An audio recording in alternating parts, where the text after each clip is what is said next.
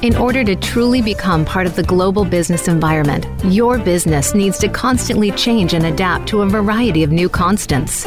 Welcome to Leadership Beyond Borders with Kimberly J. Lewis. We will help you navigate these changes on today's program and help you think beyond the boundaries. The opportunities are limitless if you are prepared. Now, here is your host, Kimberly J. Lewis. Hello and welcome to Leadership Beyond Borders. I'm Kimberly Lewis, your host, and I'd like to thank all our listeners for tuning in each week. And we have listeners from all over the world. Now, if you're new to this show, let me tell you what this show is about. Leadership Beyond Borders is about the impact globalization, digital transition, and the connected world is having on our organizations and what this impact is doing to the kind of leadership we need to drive long-term success in today's economy. In this series, we've talked about everything from business issues such as artificial intelligence and data protection regulations to leadership issues such as gender balance, generational management, and business values that may impact your organization or your individual career. So please download this series on iTunes, Google Play, or Stitcher. In this series, you can get great advice, leadership success stories that you can learn from, stories that can motivate you, stimulate new ideas, and possibly even be the key to your success. I invite you to connect with me. Please send me your thoughts and insights to leadershipbeyondborders@gmail.com. Connect with me on my website at leadershipbeyondborders.net. And when you send me an email, let me know what you want to hear about. We cover a variety of subjects on the show, and I'd like to hear from you and hear what you want to hear about. So if you're in a leadership position or aspire to be in one, regardless if your business is international or local, make sure you join us each week, and we will make sure you take away something useful for either your business or yourself. Now, on to today's episode. I just came back from a Silicon Valley tour, and I spent one day looking at fintech. And I have to say, tell my listeners, there's a lot of talk in the financial industry today about transition and technology, and for good reasons. There's a change going on, and not only in how we spend money and save money, but also just about how we think about money. From movements like cash will disappear to Bitcoins to the explosion of fintech, if there is one industry that will transform in the future, and that is banking. Now, to stay competitive, banks are investing millions of dollars into technology to digitalize nearly every aspect of their businesses. But it's not only about technology. It's about the customer. Customer demand has changed. And it's not only for high-tech services, but it's also for more connectivity on financial management apps and better and more customer services that make it easier for the customer. And why is this happening? Well, one reason is the customer is changing. This is happening because the customer profile from millennials to Generation Z is absolutely changing. And banks need to be high performing to win and keep these customers in the long term. Looking at the Gen Z behavior, the lifetime customer a bank had in the past may be redefined to the customer of the moment as this generation changes banks like they change shoes, if they even use a bank. So how can the financial sector ensure they stay ahead of the game, and how can they find opportunities in this time of transition? Also, what can other business sectors learn from the turbulent banking sector? And that's what we're going to talk about today. And our guest is an expert in this sector. Vic Levesque is a former banking executive and current executive coach focusing in the banking sector.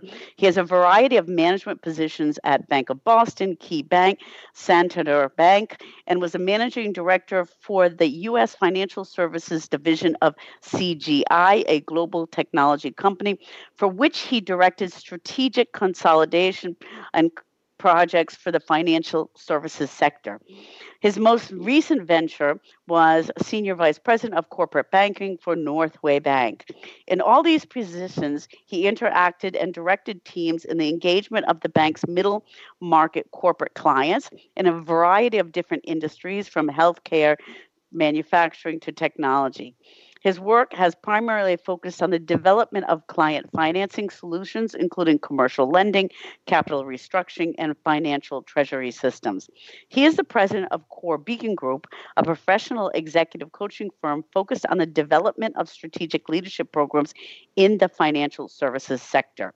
And he is the author of the book, The 7 Obsessions of High Performing Banks. And this book is available on Amazon and on his website. And he is currently working on a second book dealing with leadership performance. So, Vic, welcome to the show. Well, thank you, Kim. It's a pleasure spending this time with you. So thank you for having me. So, Vic, you've been in all these positions and then you wrote this book. So why write this book now? Well, I think to me, there's no better time to write a book like this for several reasons. Lest we forget, we're just about 10 years out from probably the worst recession many of us will ever see. And this was very disruptive, right? In fact, the joke at the time is I remember being in hallways having conversations with my colleagues asking how our 201ks were performing, because most of us saw a decline in those values of 50 and 60%. I mean, this particular cycle in 2008, 2009 changed the game. Almost every bank took their eyes off the customer and shifted their focus more on compliance and just basically focusing on their internal operations. So I think the period between 2008 and 2012, there were 600 banks in the United States that actually disappeared. They just closed. So this was a major disruptor. Now, just as consumer trust was beginning to come back, we had the situation with Wells Fargo. Here was a premier bank that was considered to be a top-performing bank for years, well-run bank. This bank was found guilty of opening up millions of fictitious accounts on behalf of customers without their consent. And this resulted in the firing of the CEO. I think between 5,000 and 6,000 employees were fired, and they were fined hundreds of millions of dollars. So, consumer trust and confidence in banks was at an all-time low. It has come back a little bit, but it's nowhere near where it was before this recession.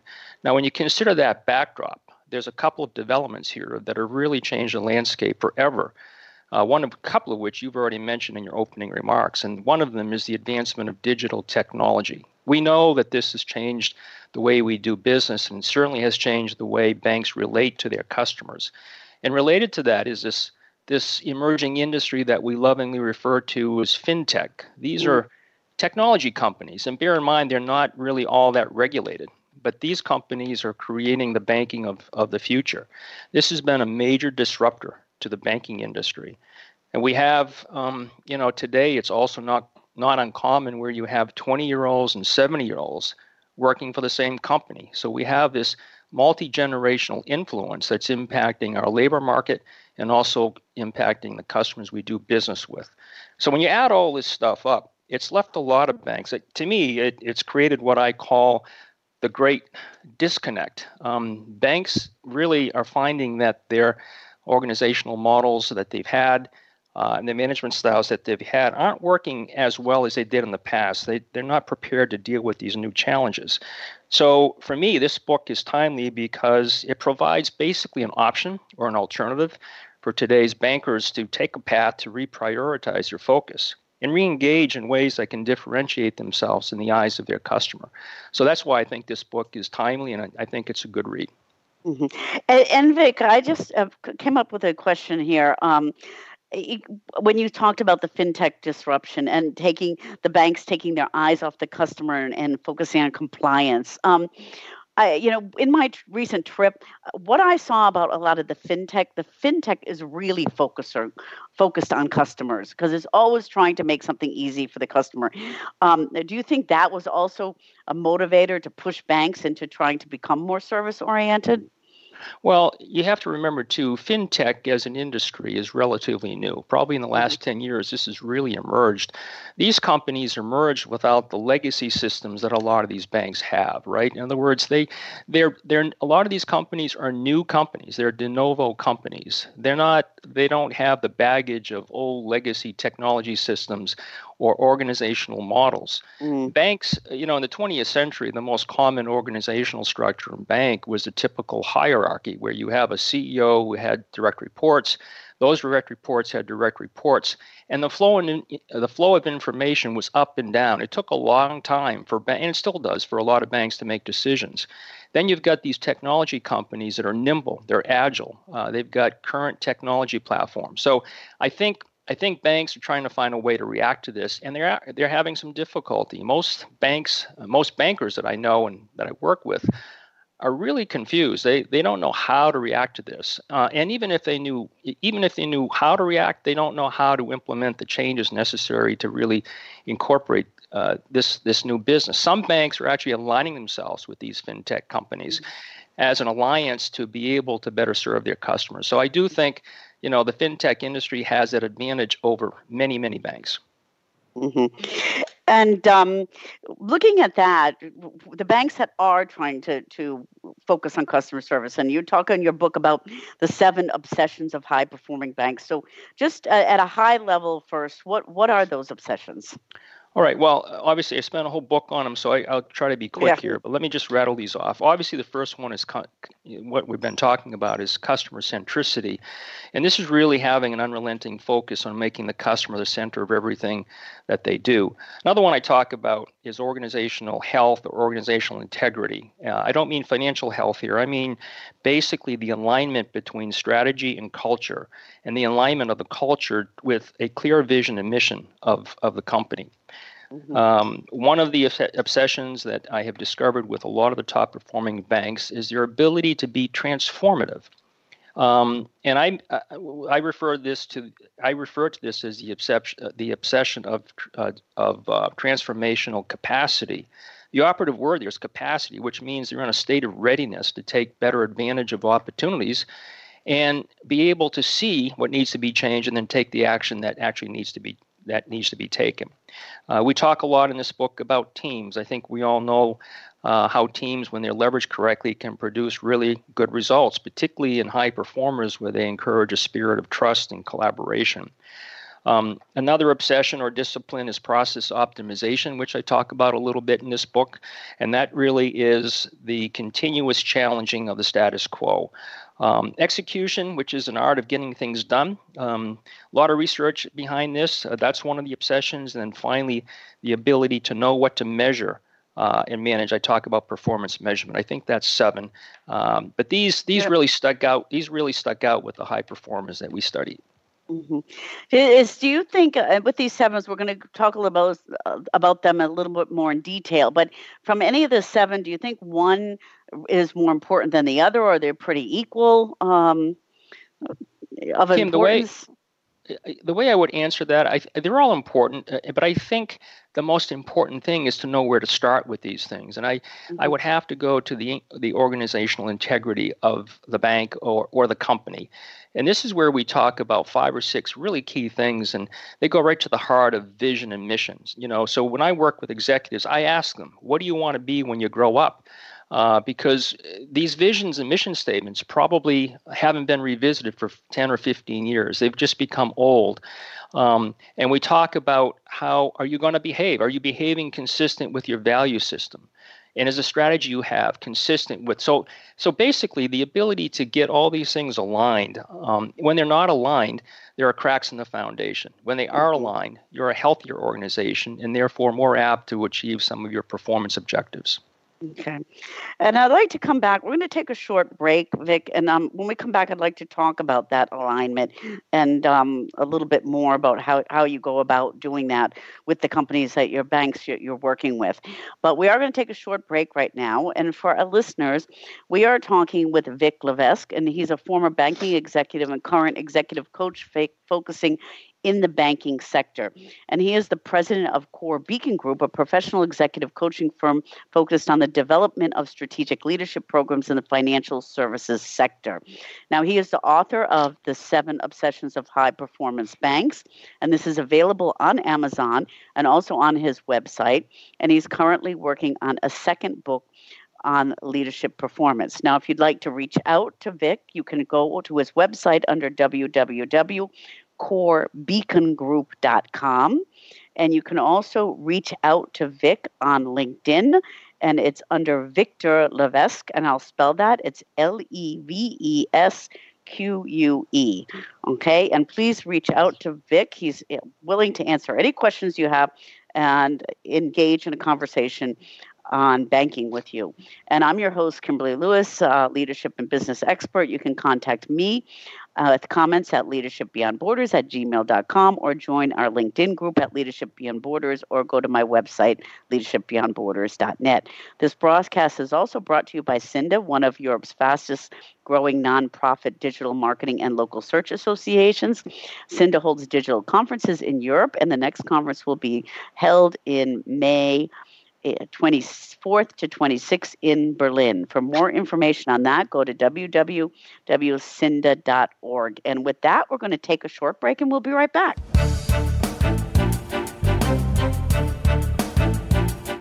Become our friend on Facebook. Post your thoughts about our shows and network on our timeline. Visit facebook.com/Voice America.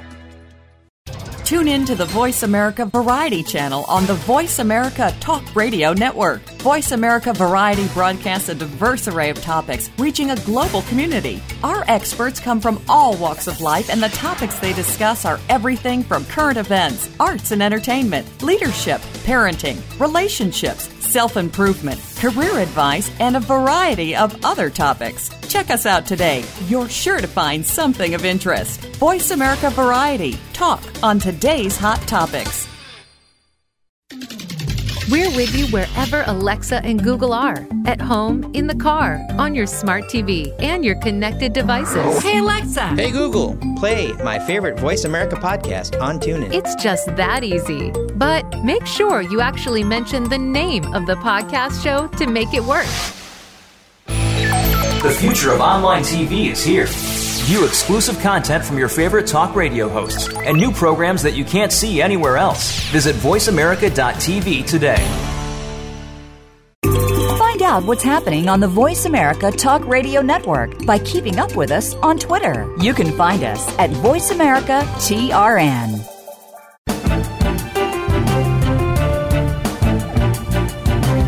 You are listening to Leadership Beyond Borders. Do you have a question or comment about our show? Please send an email to leadershipbeyondborders@gmail.com. Again, that's leadershipbeyondborders@gmail.com. Now back to this week's program.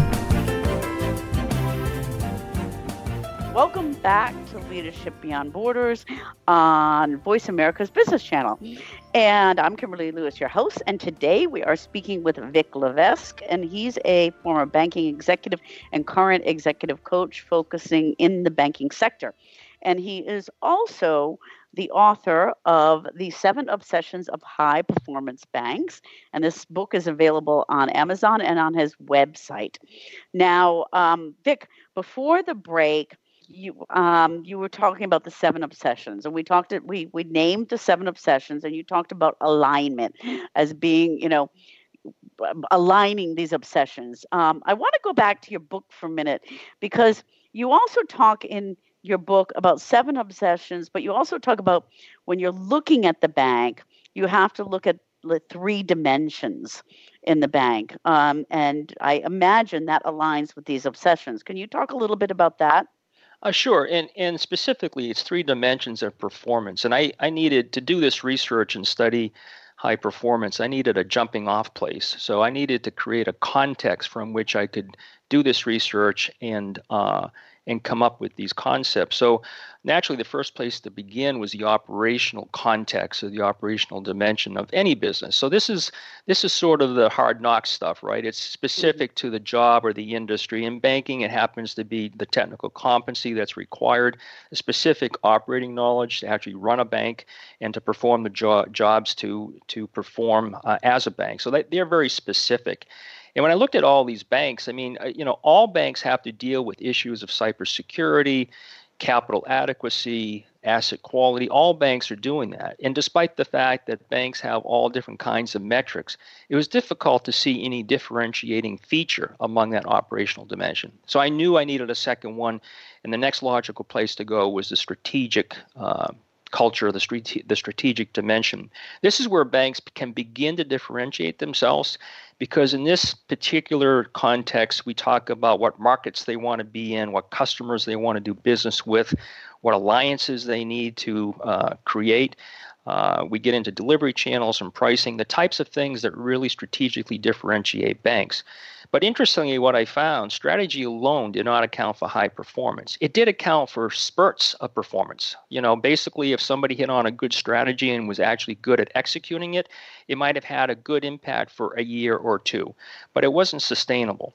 I needed to come up with things that really hit on the things that I was seeing that was differentiating the high performers.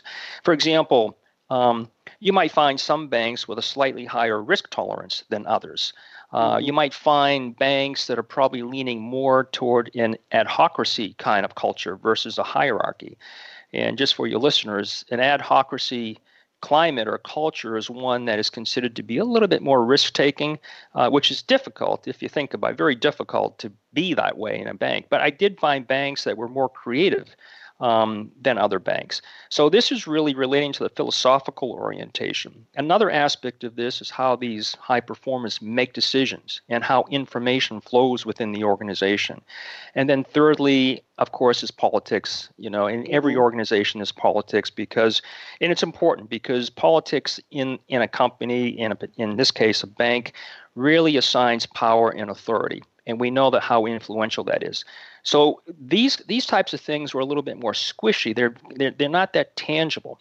And the one word that sums this up is culture. So if you add all these up, the operational context, the strategic context, and the cultural context, that was the contextual platform from which these 7 obsessions emerged, if that makes sense. So these 7 obsessions are related based on that context within which they were self-emerging. No, that makes a lot of sense. And if I just look at taking the strategic and the cultural, okay, as you said, one of the first things you look at is the alignment, the vision and mission statement, which to me kind of goes in strategic also as well as cultural. Where do you want to be when you grow up? So how do banks work with that? Okay, so when you're trying to align these 7 obsessions to these dimensions, how do we go about doing that? Well, many banks are so busy with the whirlwind of their day, and this can be said of most companies and most industries today. Right, we're overloaded with so much data that we really don't know how to focus on things, and that's. I think in my experience as a coach, I'm finding many banks are distracted from being more strategic and applying critical thinking.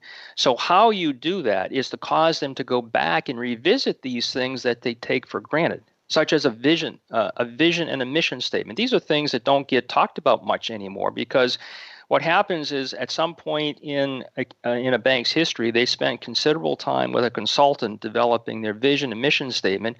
They had it laminated and put up on a wall, and there's dust collecting on it. They haven't revisited it for 10 or 15 years, yet the environment's changed. Things are different today. So, the analogy I use is think about a poorly constructed foundation of a bridge, one that needs repair and attention. It jeopardizes the well-being of the structure. Same thing with organization. That's why I refer to this obsession, one of these obsessions, as organizational integrity. The more aligned these things are with strategy and culture, then the healthier the organization is. The healthier the organization is, the more it can achieve. It can achieve things quicker and it can be more effective. So this alignment is really important. It's the basis of all the other disciplines of performance. So it's very important. Mm-hmm. And part of that, if I'm looking at the 7 obsessions and you talk about transformation, and we're talking about banking as a legacy business, and look what happened to newspapers, okay, as far as the transformation to digital, right, and doing it too late, too little, too late, okay? So how, when you're working on this, I think of transformation as probably, it's all 3, operational, strategical, and cultural. How do you help banks move in a certain direction, and how do you help them engage in transformation?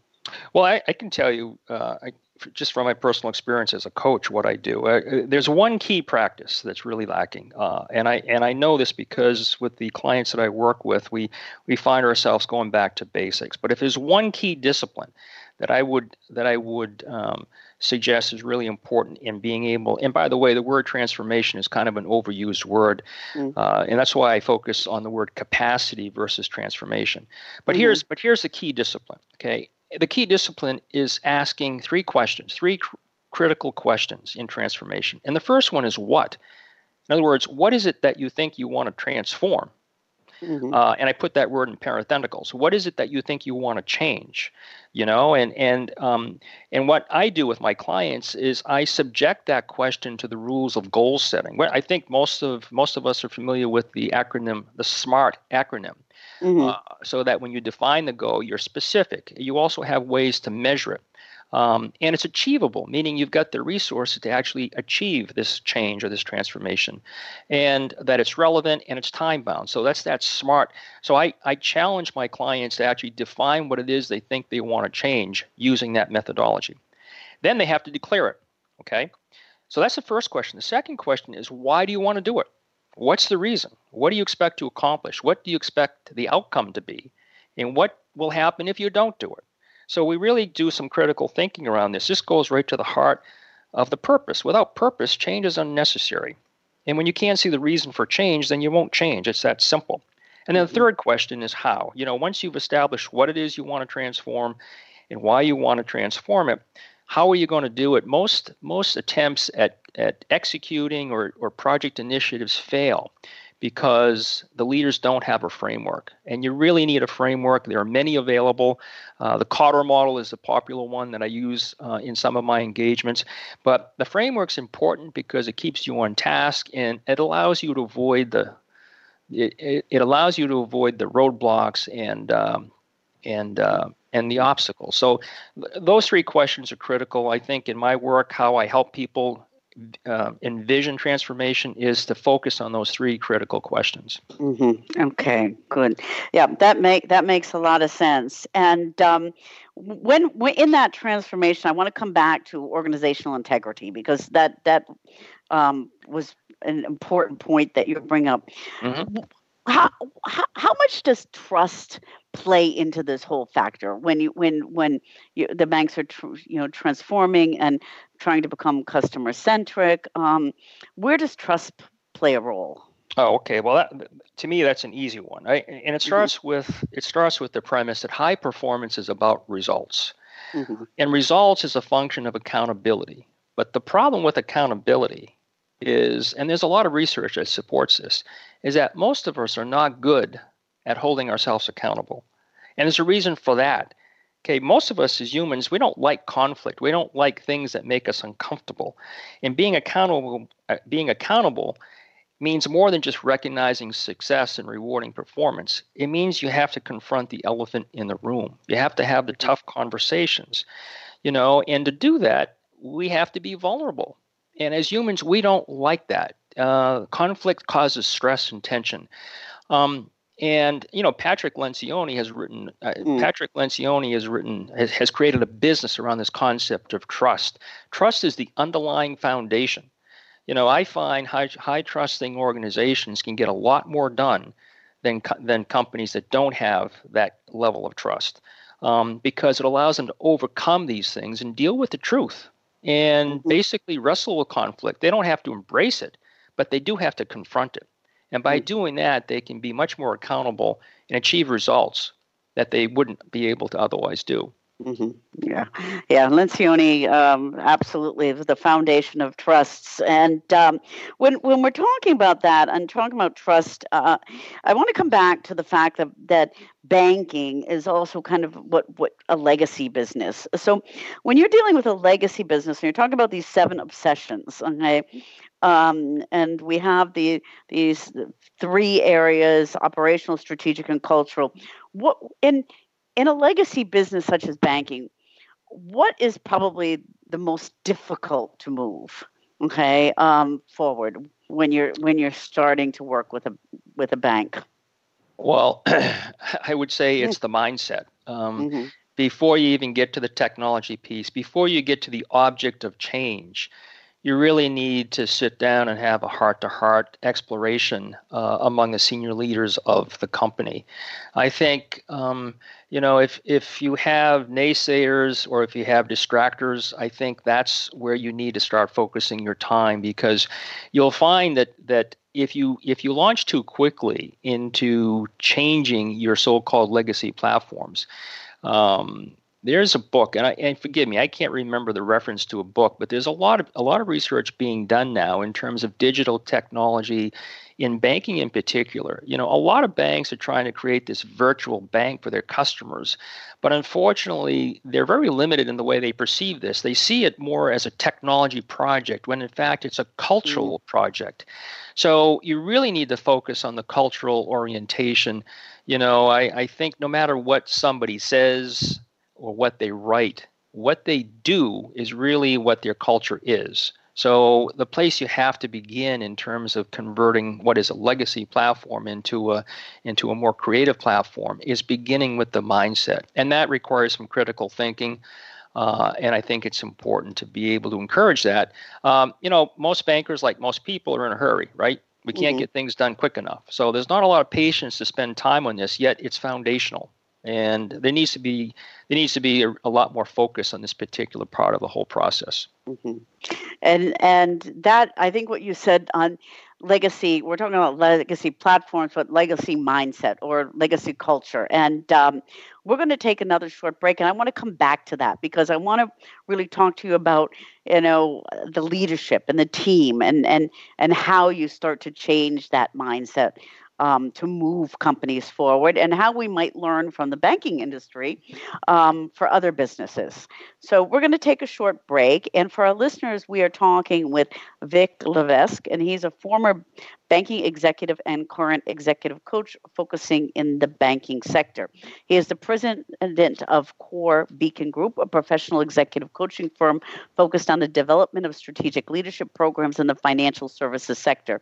He is also the author of The 7 Obsessions of High-Performing Banks, and this book is available on Amazon and on his website. And he's currently working on a second book on leadership performance. Now, to reach out to Vic, please go to his website, www.corebeacongroup.com, or on LinkedIn under Victor Levesque, and that's Levesque. And I'm Kimberly Lewis, leadership and business expert, your host. You can contact me at leadershipbeyondborders@gmail.com, or join our LinkedIn group at Leadership Beyond Borders, or go to my website, leadershipbeyondborders.net. This broadcast is also brought to you by Cinda, one of Europe's fastest growing nonprofit digital marketing and local search associations. Cinda holds conferences in Europe, and the next conference will be held in May 24th to 26th in Berlin. For more information on that, please go to www.cinda.org. And with that, we'll be right back.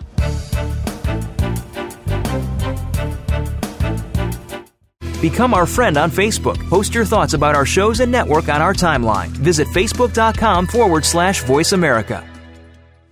Tune in to the Voice America Variety channel on the Voice America Talk Radio Network. Voice America Variety broadcasts a diverse array of topics, reaching a global community. Our experts come from all walks of life, and the topics they discuss are everything from current events, arts and entertainment, leadership, parenting, relationships, self-improvement, career advice, and a variety of other topics. Check us out today. You're sure to find something of interest. Voice America Variety. Talk on today's hot topics. We're with you wherever Alexa and Google are. At home, in the car, on your smart TV, and your connected devices. Hey, Alexa. Hey, Google. Play my favorite Voice America podcast on TuneIn. It's just that easy. But make sure you actually mention the name of the podcast show to make it work. The future of online TV is here. View exclusive content from your favorite talk radio hosts and new programs that you can't see anywhere else. Visit voiceamerica.tv today.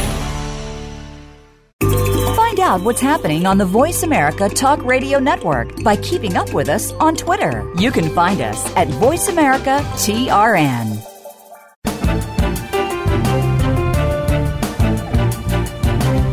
are listening to Leadership Beyond Borders. Do you have a question or comment about our show? Please send an email to leadershipbeyondborders@gmail.com. Again, that's leadershipbeyondborders@gmail.com. Now back to this week's program. Welcome back to Leadership Beyond Borders on Voice America's Business Channel. And today we are talking with Vic Levesque, and he's a former banking executive and current executive coach focusing in the banking sector. And he's also the author of the book, 7 Obsessions of High Performance Banks. And this book is available on Amazon and on his website. Now, Vic, before the break, we were talking about changing, legacy companies. And I have a really important question to you because, they always say the fish stinks from the head. Okay. Mm-hmm. So how critical is it to get your executive team and your head, your executive management, your CEO, your leadership involved in this? Well, it's not easy. It's not easy because you're dealing with this legacy mindset. So, it's sort of like you may as well ask the question: how do you change someone's mind? So that's why I think initially, as you begin an engagement and these engagements, at least the ones I work on, all have one thing in common, and that is to improve performance. Right? That's the common objective that everybody has. They want to be more effective. They want to be more efficient. Everybody wants to improve their performance. And by the way, there's literally thousands of books with titles with the word leadership in them. So you and I, and we can all go and learn about leadership, but it's, to me, it's not what we know; it's what we do.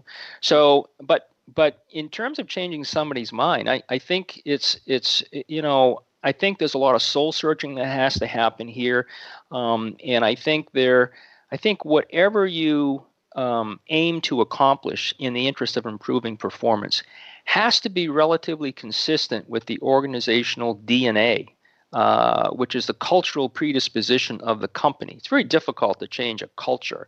It's easier to change a technology platform or strategy or a market that you want to go in. Making a decision about acquiring or merging is easier than actually changing a culture. Very difficult. You're trying to change people's minds. So what I do in my practice is I focus on habits because I believe it's not about how smart we are. It's not even about how socially adept we are. It's really about the behavioral patterns we bring to work every day.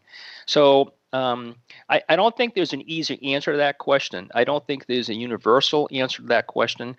I think every situation is different, but it has to be focused on being able to whatever somebody wants to do in the interest of improving their performance is a lot easier to do when it's relatively consistent with their predisposed cultural and philosophical orientation. Mm-hmm. And when you're going into a bank and working with the leader, okay, and this is a transition, what are you seeing in the banking industry as some of the qualities that leader has to bring to the table in order to make these transitions? There's a lot of answers to this. Brendan Burchard just wrote a book. I think it came out last year, called High Performance Habits. He talks about personal qualities of leaders, and I have my own, a couple of which he talks about, but I have my own that I've discovered in my own career, and particularly as a coach. And I would say at the very top of the list, it has to be courage. And particularly in banking, this is really important. Okay, banks are highly regulated, not unlike the healthcare industry, not unlike the utility industry, highly regulated. Banks typically are aligned in a hierarchical command structure, basically command and control. So it's very difficult to be creative. It requires challenging the status quo. And in banking, that's heresy. It's hard to do. It's hard to do that because it means you have to ask tough questions and you have to try new things. Nothing great ever got done without challenging the status quo. So courage, I think, is really important. It's an important quality, and it's one I think that is really at the top of the list for leaders to be able to embrace. Another one is, of course, and we've all heard this, clear vision. It's two words, right? Vision is one, but it has to be clear. It's not enough that you have a vision. It has to be clear. So I refer to that as clarity of vision. I think that quality of a leader is extremely important, which leads to a third quality, now that I'm thinking about it. You have to have the ability to communicate. You're not a leader unless you can influence others. So you have to build strong relationships, and you have to be able to communicate your vision, and you have to be able to do it regularly and repetitively. And then lastly, I guess I would say to that question, Kim, would be awareness. I work with a lot of leaders that simply, they're not all that aware of what's going on around them. They're not aware of the environment. They're not particularly aware of the impact they're having. So I think awareness is also important. And those are just a few. Obviously, we can go on. There are a lot of qualities, but for me, those 3 or 4 qualities are really important. And you're right. You can go on leadership and the qualities, but I think you hit it. Courage, I agree with you 100%, regardless of what industry is, and awareness. I'm really all 4 that you have said. And these 4 actually impact then how the teams perform underneath them. And that's a quick question I want to ask you on your comment on high-performing teams, because we have what Hawkins says in systemic team coaching and watching the entire systemic environment, and then we have Lencioni, who bases on trust. What's your take on high-performing teams, trying to get high-performing teams? Sure. Well, I think we all know that high-performing teams can do a lot more than companies that don't know how to leverage teams. But I think banks who know how to leverage teams can not only get more things done, but they are more effective because they invite a broader perspective of opinions and experiences, and they benefit from that collaboration of various complementary skills. And by the way, I did hear the interview that you did with Peter Hawkins a few weeks ago, I think, and I really liked what you said. He talked about this collective purpose and this commissioning of the team. I mean, there are a lot of characteristics of teams, right?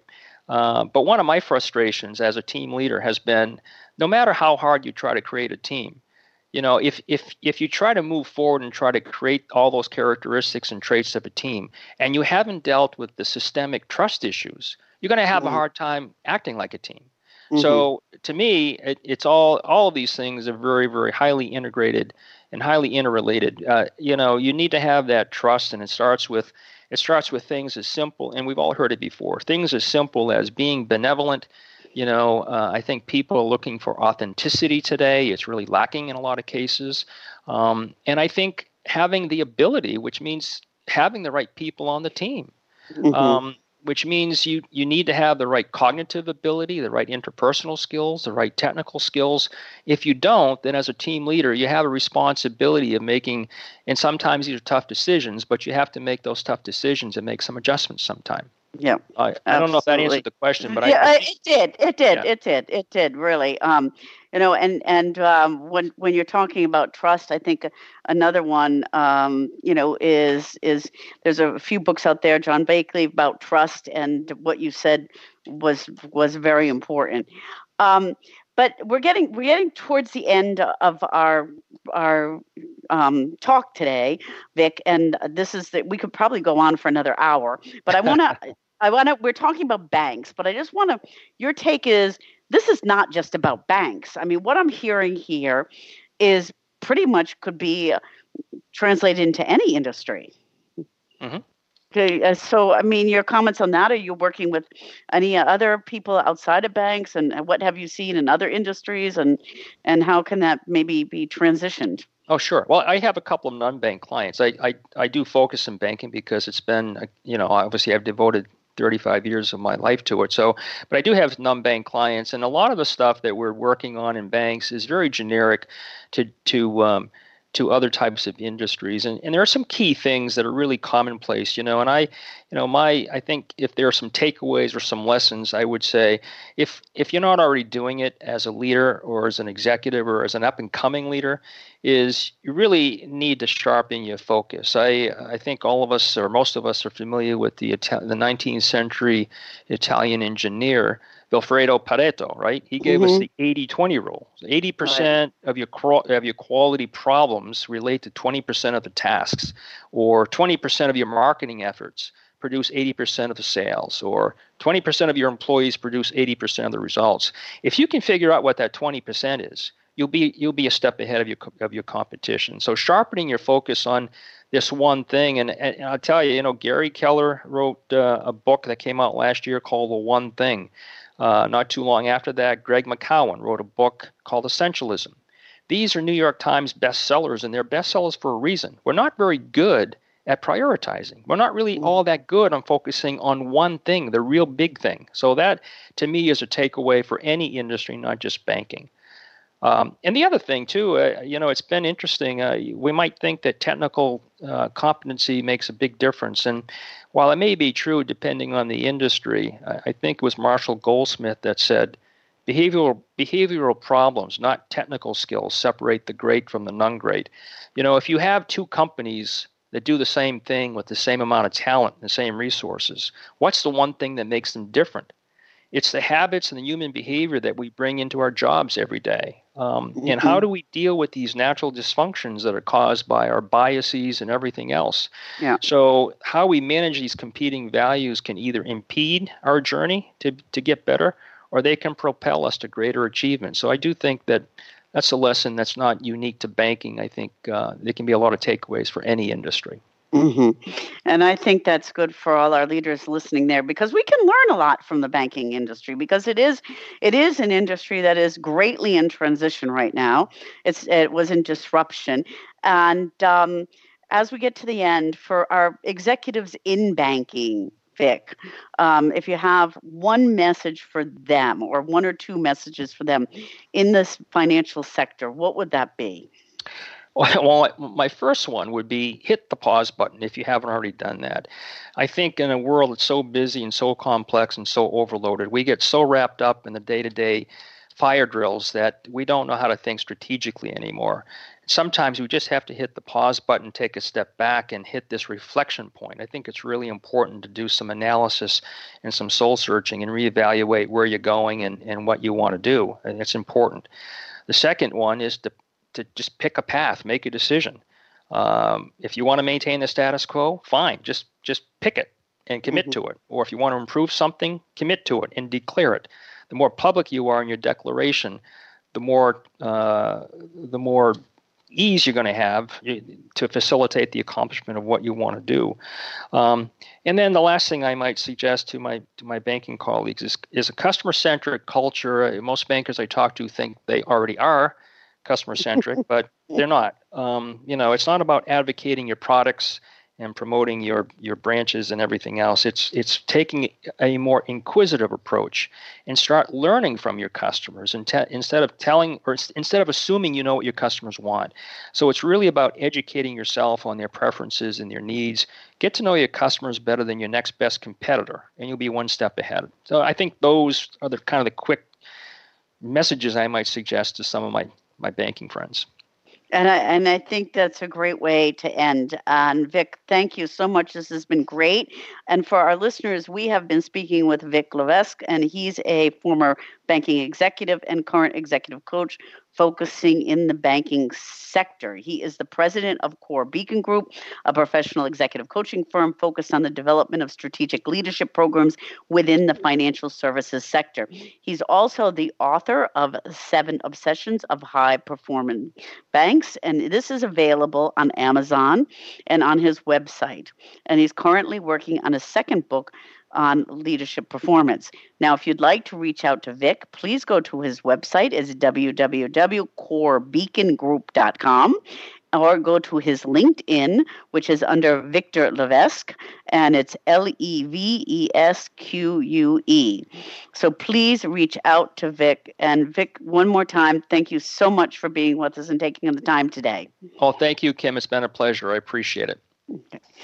And listeners, please tune in to us each week. I'm your host, Kimberly Lewis, leadership and business expert. You can contact me with questions and comments at leadershipbeyondborders@gmail.com or join our LinkedIn group at Leadership Beyond Borders or my website, leadershipbeyondborders.net. Now, this broadcast has also been brought to you by Cinda, one of Europe's fastest growing nonprofit digital marketing and local search associations. Cinda holds digital conferences in Europe, and the next conference will be held in May 24th to 26th in Berlin. And Cinda will be covering some fintech at that conference. So for more information, go to www.cinda.org under events, LocalCom 2020. Now, Leadership Beyond Borders is also brought to you by the Women's Leadership Academy 2020, which specializes in diversity and C-level leadership programs for women. You can get more information by sending an email to leadershipbeyondborders@gmail.com. Now, please remember, tune in to us each week, Tuesdays at 3 p.m. Pacific time. You can follow us on Facebook. You can go to our website, and you can hear us on Google Play, Stitcher, and iTunes. And with that, I'm going to say thank you for listening this week, and tune in again next week.